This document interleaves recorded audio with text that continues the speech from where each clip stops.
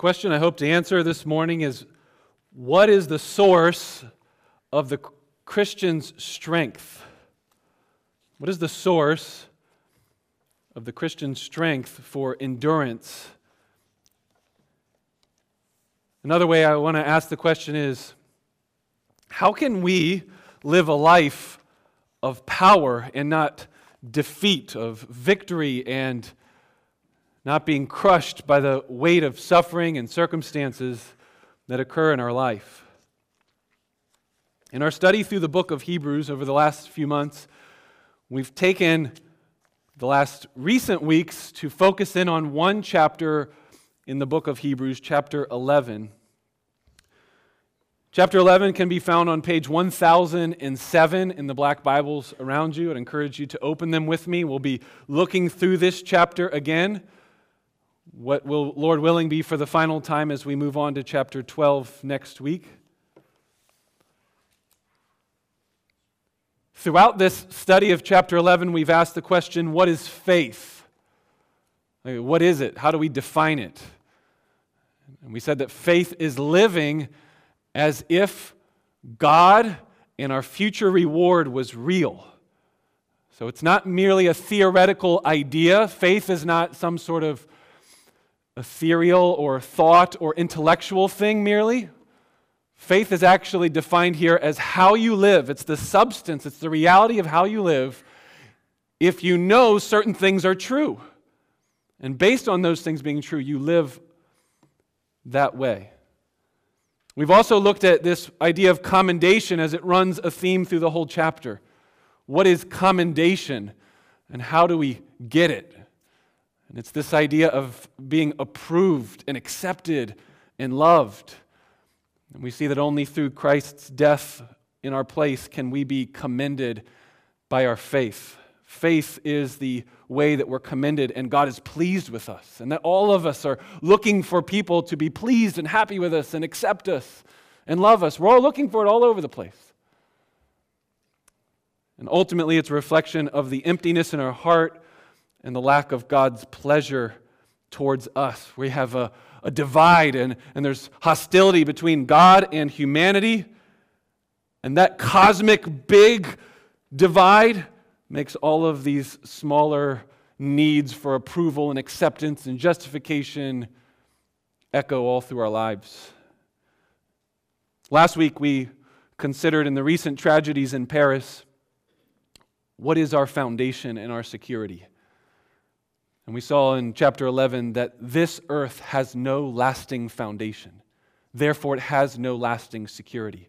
Our hope is in the city whose builder and maker is God, and that city will last forever. That's talking about the new heavens and the new earth. Finally, we will ask the question in chapter 11, what is the source of Christian power? What is the source of Christian power? By way of metaphor, I want us to think about chapter 11 like a group photo. It's been often called the Hall of Faith or the Hall of Fame of Old Testament heroes and heroines. Some of the greatest people and stories of all the Old Testament. So here's our spiritual heroes for the Jewish faith, and now our Christian Jewish faith. So we look back at the Old Testament and we say, who are some of the best of the best? If you were to put them all together and take a snapshot and then frame them in a photo, this would be what we have in chapter 11 before us, as a group photo of the Hall of Faith. So in our first point of this morning's message, when we're trying to work our way to answer this question, where does that Christian power come from? We're going to find it by looking at this photo, this group, this collective group of people. You know, every photo, we're told, it speaks thousands of words. It has descriptions and stories in every photo. And you look back through photo albums, it's not just faces and people. There's stories and life and situations that have meaning. And so it is with this photo of these Hall of Faith. So first point we want to look at is, what is the purpose of the author of Hebrews in the flow of all of this book? Why does he bring up this photo? It's like as if he's sitting down and he's counseling us. He's a pastor. We understand this to be like a sermon, like a pastor would give. He's trying to encourage a group of people who are weak and they need power, they need strength, they need endurance. And so let's imagine they're in his office. And he turns behind him and he pulls out this photo. In the frame of the photo, before you actually look at the actual people in it, will kind of help you see the purpose for why he brings it. So the frame of this chapter 11, look at verse 32 of chapter 10. This is the first side of the frame of this photo. Recall the former days when after you were enlightened, you endured a hard struggle with suffering, sometimes being publicly exposed to reproach and affliction, and sometimes being partners with those so treated. So context here, this is what's surrounding this chapter 11 is first a recognition that these people that he's talking to has endured a hard struggle with suffering. It says in verse 36 of chapter 10, he says, you need endurance so that when you've done the will of God, you will receive what is promised. And then in verse 39, he tells them, look, we are not of the sort of people who shrink back from faith and are destroyed, but rather we are those who have faith. And that's that final introductory statement before he then shows the photo or gets into the details of who these people are that he's going to explain and point them out. But that's only one half of the frame. The other half of the frame is in chapter 12. So turn over to chapter 12. What is the purpose and the need for the pastor to come and show them all of these people? Well, it says in chapter 12, verse 1, that there's a race to be run. Therefore, since we're surrounded by so great a cloud of witnesses, let us also lay aside every weight and sin that clings so closely. Why? Lay aside these things so we can run. Run with endurance the race that is set before us. You notice on either side of this photo, this frame here has endurance, the need for running and enduring a race. Look at verse 3. Consider him being Jesus, as you see in verse 2, looking to Jesus, the founder and perfecter of our faith. And so in verse 3 he says, so consider Jesus. Think much on Jesus and the endurance that he had. Look how he endured from sinners such hostility against himself. Consider Jesus. Why? So that you may not grow weary or faint-hearted. That's the struggle that they have. The need for showing this photograph of these Hall of Fame people is because they're faint-hearted. They're struggling. And in verse 4, he says more specifically that their struggles are not just physical suffering, but also their struggles with sin. In your struggles against sin, chapter 12, verse 4, you have not yet resisted to the point of shedding your blood, unlike Jesus who did. And then finally drop down to verse 12 of chapter 12. Therefore, so this is kind of concluding this section from 10, 11, 12. You can see him summing things up here in chapter 12, verse 12. Therefore, lift your drooping hands.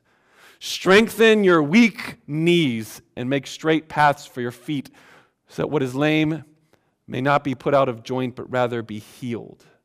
What a picture there. You can imagine they're shaking in their knees. Their knees aren't strong, their legs, their foundation is not sturdy. Their arms are drooping down. They're discouraged. They're defeated.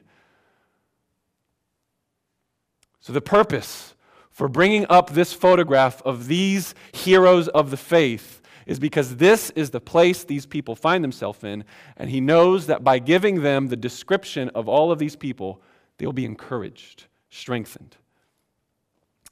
So I want us to think this morning, do you have needs this morning to be encouraged? Any of you struggling physically with suffering? Because it's clear from the context that I've just read you, there was physical sufferings and persecutions, pain, struggles. If that's you this morning, then give ear to this photograph. Put your eyes and ears attentive to what's going to be given to you this morning. Also in chapter 12, verse 4, we heard that they have struggles with sin. Well, we're all Christian people. We're perfect. We don't have any sins. Oh, what a terrible lie. This room is a room full of people who are sinners. So if you're here this morning and you're a visitor, or you're not used to Christian church, or you're thinking, oh, is this the gathering of all of the morally elite looking down on everybody else? We've got our act together and you don't. You need to come and get what we've got. What we have is a desperate need for forgiveness because we're such terrible sinners. The only thing that sets us apart is that we realize that we need this. You see, I think there's really two kinds of people in the world. There's sinners who are unaware of their need for forgiveness and salvation.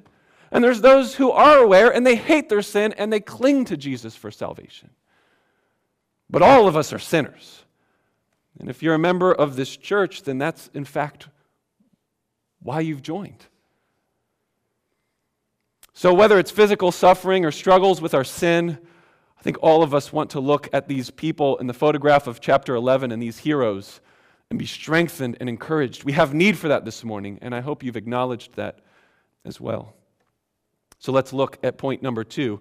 We've understood now that the photograph's frame, the context around it, the purpose for it is encouragement and strengthening. So second, let's look at the people in it.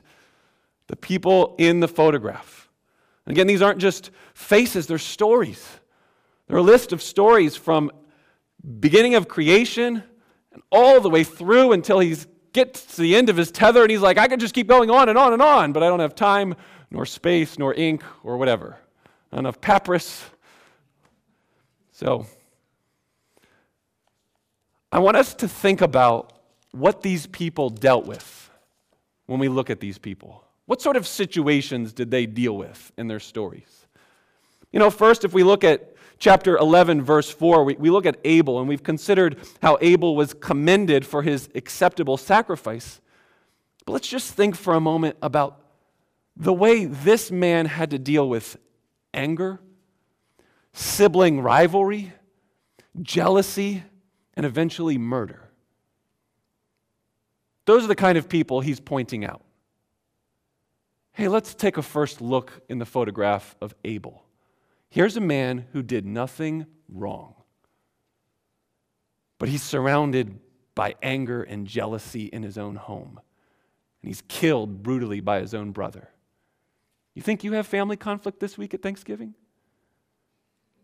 I hope none of you are in the news because of a murder that happens in your home. I mean, we're talking to the extreme here. Here's relational family conflict at its worst. How about next, Noah? Verse 7, by faith Noah, being warned by God concerning the events as yet seen, in reverent fear he constructed an ark, saving his household, and by this he condemned the world. Friends, when we go back to the story of Noah, we realize that here you have the story of all stories where you have one righteous man and his family, and everyone else has turned against God and has rebelled against him. Do you ever feel like you're a minority? You ever feel like the world is increasingly growing hostile toward God? Well, you have not known Noah's day. Everybody on the whole face of the earth, except one family. You've never been a minority like that. Look at Abel. Look at Noah. Consider the circumstances of their story and realize what difficulty they had to struggle and go through. Then we go next to Abraham in verse 8. By faith, Abraham obeyed when he was called out to go to a place that he was to receive as an inheritance. And when he went out, not knowing where he was going, by faith he went to live in the land of promise as in a foreign land, living in tents with Isaac and Jacob, heirs with him in the same promise. Why did he do this? Verse 10, he was looking forward to the city that has foundations, whose designer and builder is God. He left his home. He left what was familiar. And he took a step, a leap, if you would say, out into the unknown. I don't know if you've ever made decisions, you're like, I don't know what's going to happen. Like, I don't know what the future will bring. I could take this job or I could not. I could pursue this marriage or not. There's these big decisions we make throughout our life and we don't know, is this going to work out for my good or not? Put yourself in Abraham's shoes. Everything that was familiar and comfortable, everything that was going fine, it seems, and he hears the call of God and he leaves. And he has no idea where he's going.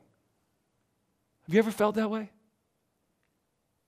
Ever find those times to be difficult to trust God? Let's look at his wife, Sarah. Next, we run through the list of people and see their faces. We see Sarah's face. I hope all the women connect with this heroine, this amazing woman by faith. In verse 11, it says, she received power to conceive even when she was past the age, since she considered him faithful who had promised. Could you just imagine the feelings of a woman who has longed to have any children for years and years and years, and being told by God that she would, and they haven't come yet? Feeling like, I'm wanting something that's good, that I know that God wants, in fact, that God's promised, and it's not here yet.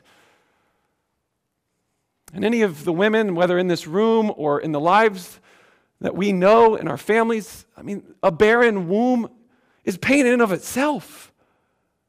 But add on top of that, God promised you would have a kid. Friends, are you seeing how all the normal everyday situations that we go through, when we look at these stories, these people have experienced these pains and sufferings to the 10th degree, far beyond what we've ever experienced.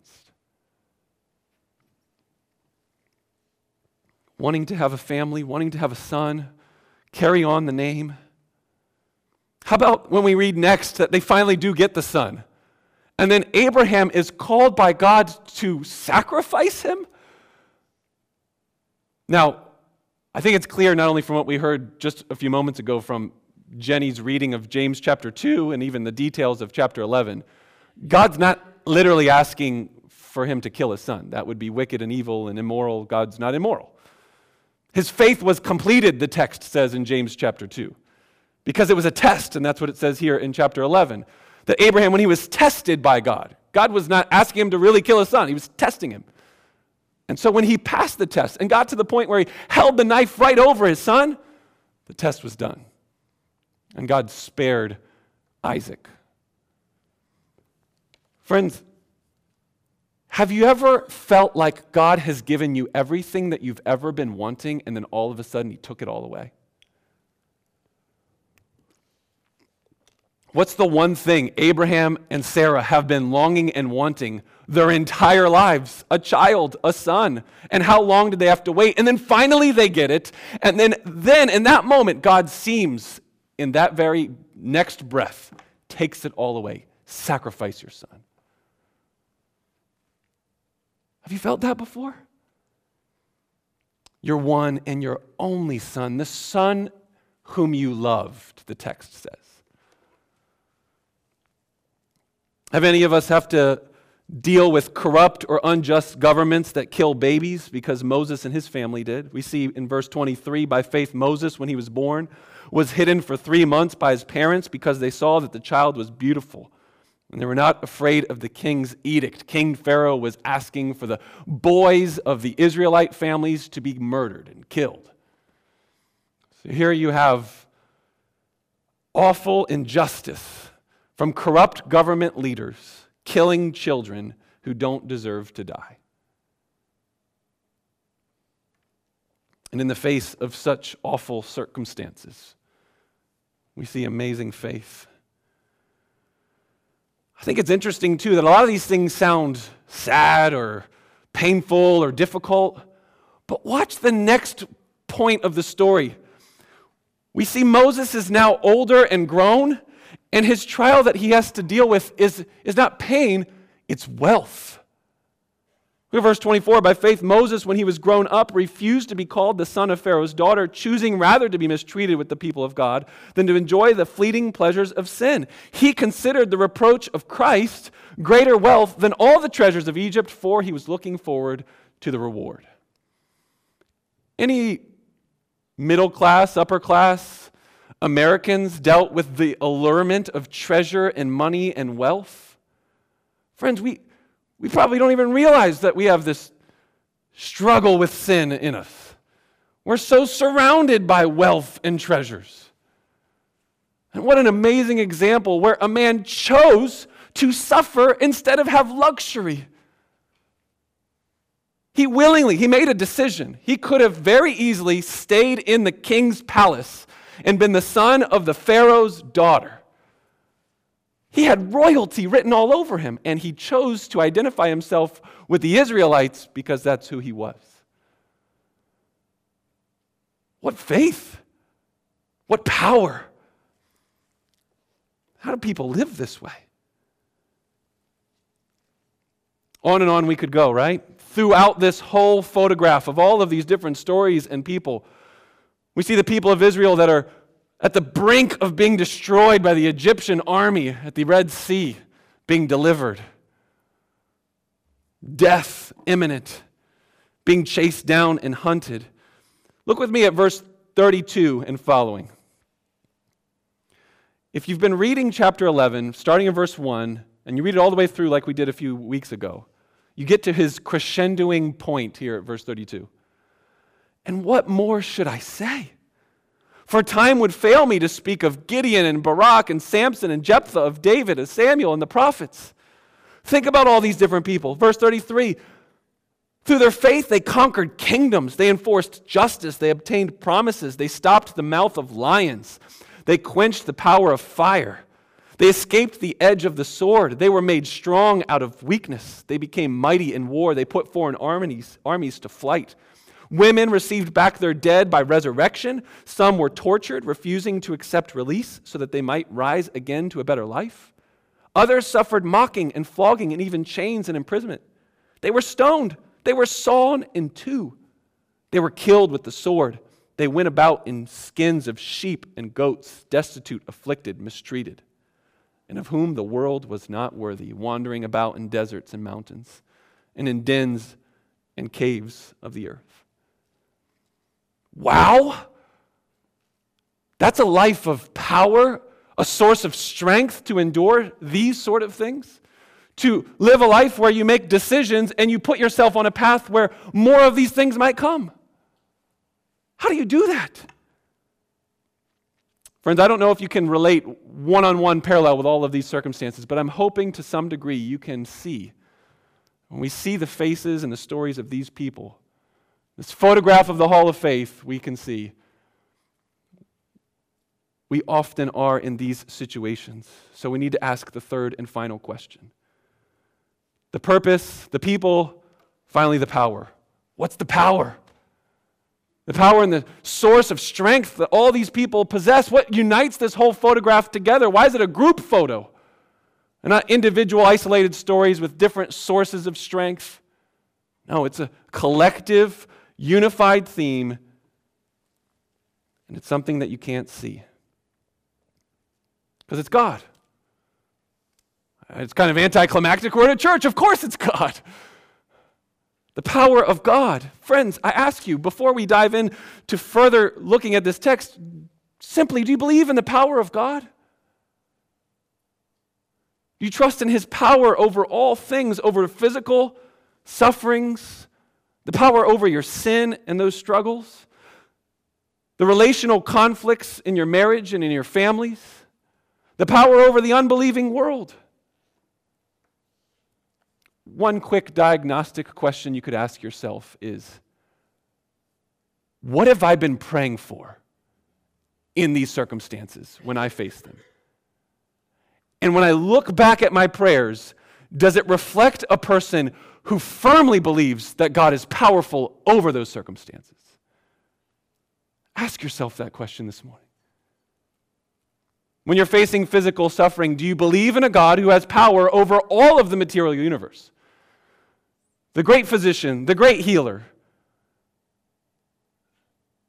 the one who provides abundantly.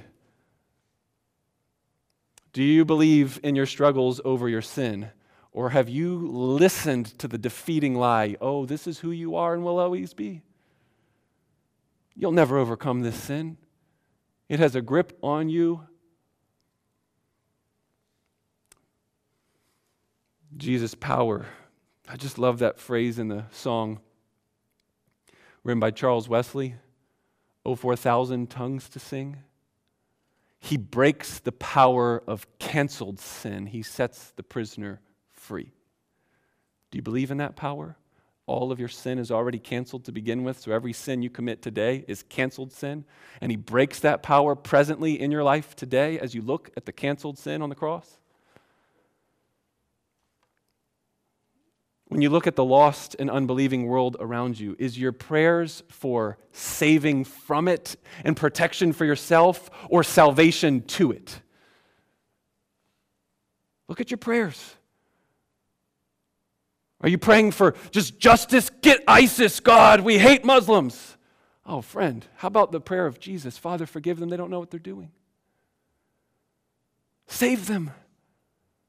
The power of the gospel. Do you believe in the power of the gospel to save people, even today? Living in a hostile, unbelieving, violent world, is there still a power rooted in the words and the message of Jesus that saves and transforms hearts and lives? But let's be more specific. Let's look at this text and the story through it one more time. What specifically is this power? We're talking very broadly and generally, and I'm asking you, do you believe in it? But there's something more specific that unites all of these stories together. And it really wasn't until this week that I noticed it. So look with me first at Abel. If we start with Abel, we know that he didn't do anything wrong, and he died for what he believed in. He had a better sacrifice. He was believing and trusting in God by faith. And because of that, his brother was angry and jealous.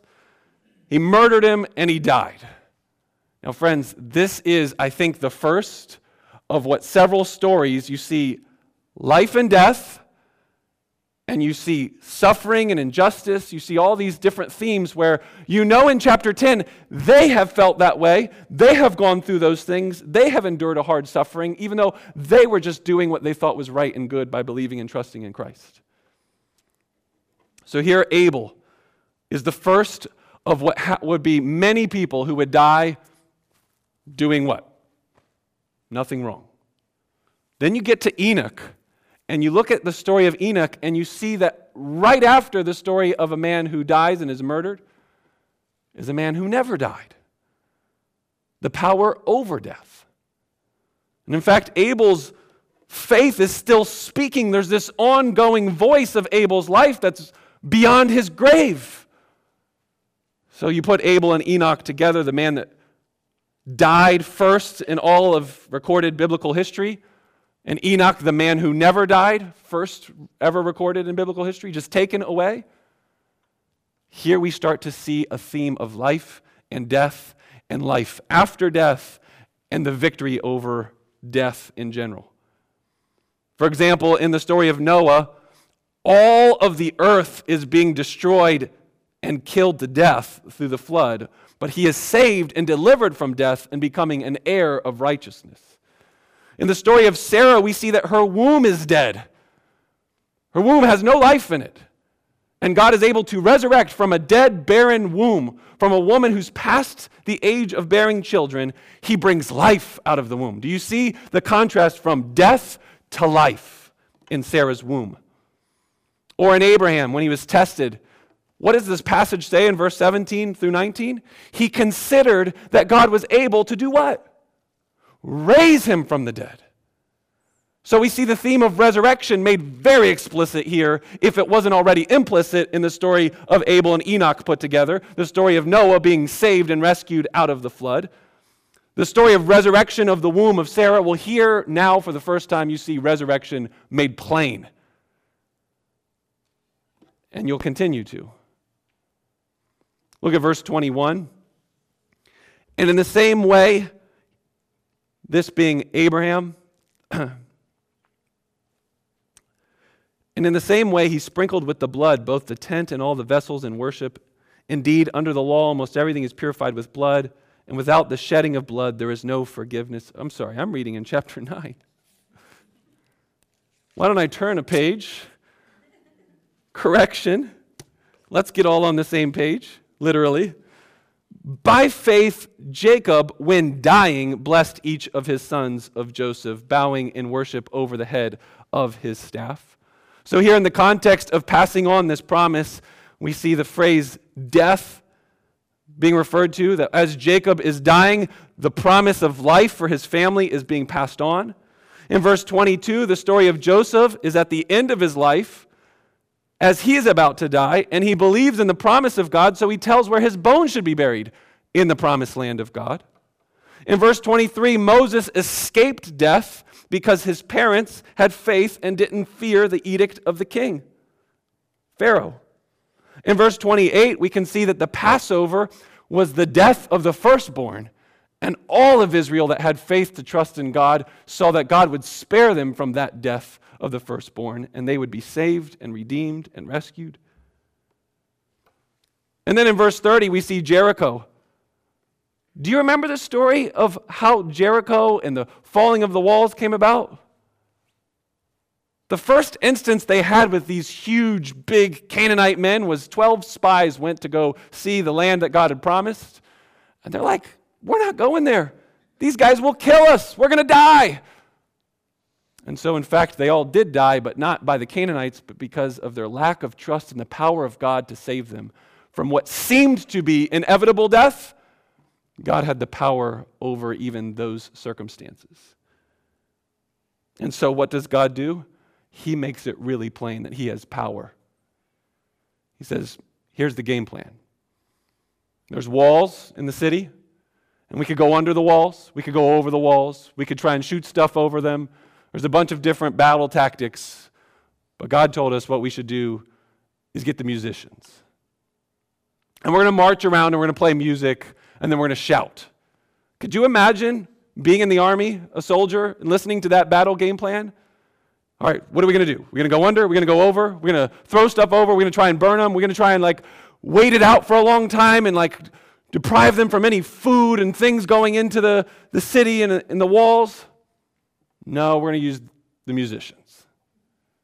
And so they march around and they shout and they're victorious. What's the point of that story? God has power over what seems to be, in the minds of human people, inevitable death. He saves. All of these stories show God's power and victory over death and defeat and destruction. The Exodus salvation is the story of God defeating his enemies and drowning all of the Egyptians and saving his people. Rahab did not perish. And then in verse 32, he says, I could keep going on and on and on, and you see all the examples from 32, 33, and following. Sawn in two, killed, murdered, suffered. So, friends, do you believe in the present power of God's resurrection from the dead? That's the specific power and source for Christian strength. Do you have a firm grasp now that you are living in such a way that there is a resurrection from the dead and that death cannot defeat you? Do you realize that if you do believe in that, it makes you invincible? Because every other trial or circumstance that could come underneath of the greatest trial and circumstance of our life, death, if death has been defeated, then all other minor, smaller subsets of struggles and trials and sins, they pale in comparison. Death is the ultimate. Isn't that the worst thing that could happen? You could lose your job, that's bad. Or you could die. That would be worse. Let's just think for a second. Your children could yell back at you, or they could get murdered. Friends, this is obvious. This is not difficult intellectual idea. The question is, do you believe that it's real now? And your life, by the way you live and the choices you make, they will reflect these kind of people when you believe that God has power over death, that he resurrects things from the dead. So he resurrects now your heart from the slavery to sin and the deadness of your heart toward God, and resurrects it now to give it new life. So therefore, your power over sin is connected to this idea of resurrection. Do you struggle with the idea of somebody they're just too far gone? They're lost. This unbelieving world. The ISIS terrorists, they're too far gone. Friends, no, we believe in a gospel of resurrection from the dead, that every hard heart is just another way for God to show, even in the hardest of hearts, how powerful He is to save and redeem and resurrect. I hope you see how unbelievably powerful this makes you and us as a church. You can look at suffering and even death itself in the face and say, come on, suffering. I know it will hurt, and I know it will make me lower, but I know that even if it kills me, it will raise me higher because I will be united with Christ's resurrection. Come on, suffering. I know and believe in a God who not only has power over it, but in the middle of it is using it for my good. That's why crazy people like Embassy Church members just said downstairs, hey, what are you guys thankful for? Well, I'm thankful for trials. People don't say that unless they believe this. That trials and suffering, they are for your good. We consider it pure joy, my brothers, when we face trials of many kind, because we know that these trials produce steadfastness and endurance. How can we face those trials unless we know that God has victory over all of them, and the greatest one being death? The greatest illustration that is not in chapter 11 that I have heard of this idea being applied was from a man who was from the Wheaton area. In the 1980s, a Romanian man, Joseph's son, he was the pastor of the Second Baptist Church of Oradea, Romania. Before that, he was living here in Wheaton, Illinois, part of the Romanian Missionary Society. But he was a missionary. He was pastoring a church, Second Baptist Church in Romania. And during persecution of Christians in the 1980s, he was exiled by the Romanian government, taken hostage, and has some of the most fantastic interactions with interrogators I have ever heard in my life. He said this, interrogators, what is taking place here is not an encounter between you and me. This is an encounter between me and my God. My God is teaching a lesson to me today through you. I actually don't know what it is. Maybe He wants to teach me several lessons, but I know this, sirs, that you will only do to me what my God has allowed. You will not go one further inch than what He has determined, because you are only the instrument of my powerful God. He said later in a testimony, every day I saw those 6 pompous interrogators as nothing more than a puppet in my Father's hands. During an early interrogation, he told one officer who was threatening to kill him, "Sir, I want to try and explain how I see this issue. And at this point, I want you to insert everything we've just talked about the power of resurrection in the face of suffering, and see how this man used it so well. Here's how he sees the issue. Your supreme weapon is killing, but my supreme weapon is dying. You want to know how this works? You know that my sermons have already been recorded on tape, and they've spread over all of the country, which is why they have thrown him in jail, trying to shut him up. But if you kill me, those sermons will be sprinkled with martyrs' blood. Everybody will know that I have now died for this preaching, and everybody who has a tape will pick it up and say, I better listen to that again. What this man preached must be true because he really meant it. It was sealed with his blood and his life. So he turns to the interrogators and says, Sir, my sermons will speak 10 times louder than they ever did before. I will actually rejoice in the supreme victory of you killing me. After he said this, the interrogator sent him home, no longer imprisoned. Interesting. That's a way to get out of prison when you're in jail for being a Christian. Tell them, hey, kill me.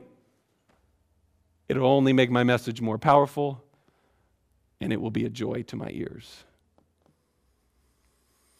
After he was sent home, he was trying to keep a low profile and how he was not wanting to be taken back into prison and all these variety of things to try and protect his life. But then another officer was interrogating a pastor that was also in custody, and when he was sent home, he was told that in one conversation, all of the interrogators were saying, "We know that Mr. Joseph would love to be a martyr, but we're not so foolish to give him that wish." And when his friend told him that, he said it clicked. He said, "For years, I remember how I was afraid of dying and how I was trying to stay away from the authorities and keep a low profile and how badly I wanted to live, but I was wasting my life away in inactivity. But now, I realize if I place my life on the altar and decide that I'm willing to die for the gospel, then I could go wherever I wanted in the country and preach whatever I wanted, knowing that I was safe. As long as I tried to save my own life with my own power, I would lose it. But if I was willing to lose my life, I would find it." So he says later, looking back on these days, "I was right.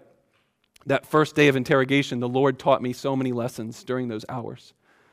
Meanwhile, the secret police heard the gospel. They got to see the love of Christ as we shared that with them. Both, we believe, came out better as a result. And as Jesus taught us long ago, with him the road down leads up. With him the path of suffering leads to victory. The road to Calvary stops and ends in resurrection." Do you see?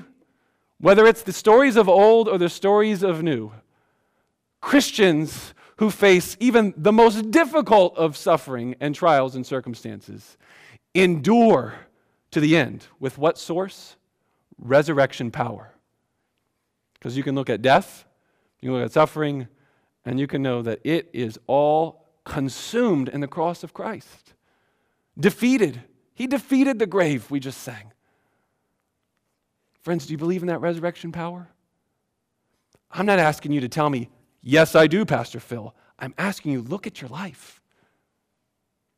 That's what this whole chapter is about. It's not about getting the right answer on a quiz or test from your elders at your church. Do you believe in the gospel? No. Does your life reflect someone who believes and lives like that is in fact true? This is the way lives look when you do. I encourage all of us to look to Jesus, see his resurrection power, and let it transform the way we live every day in whatever struggle of whether it's sin or physical suffering, whatever that might be. Let's pray together.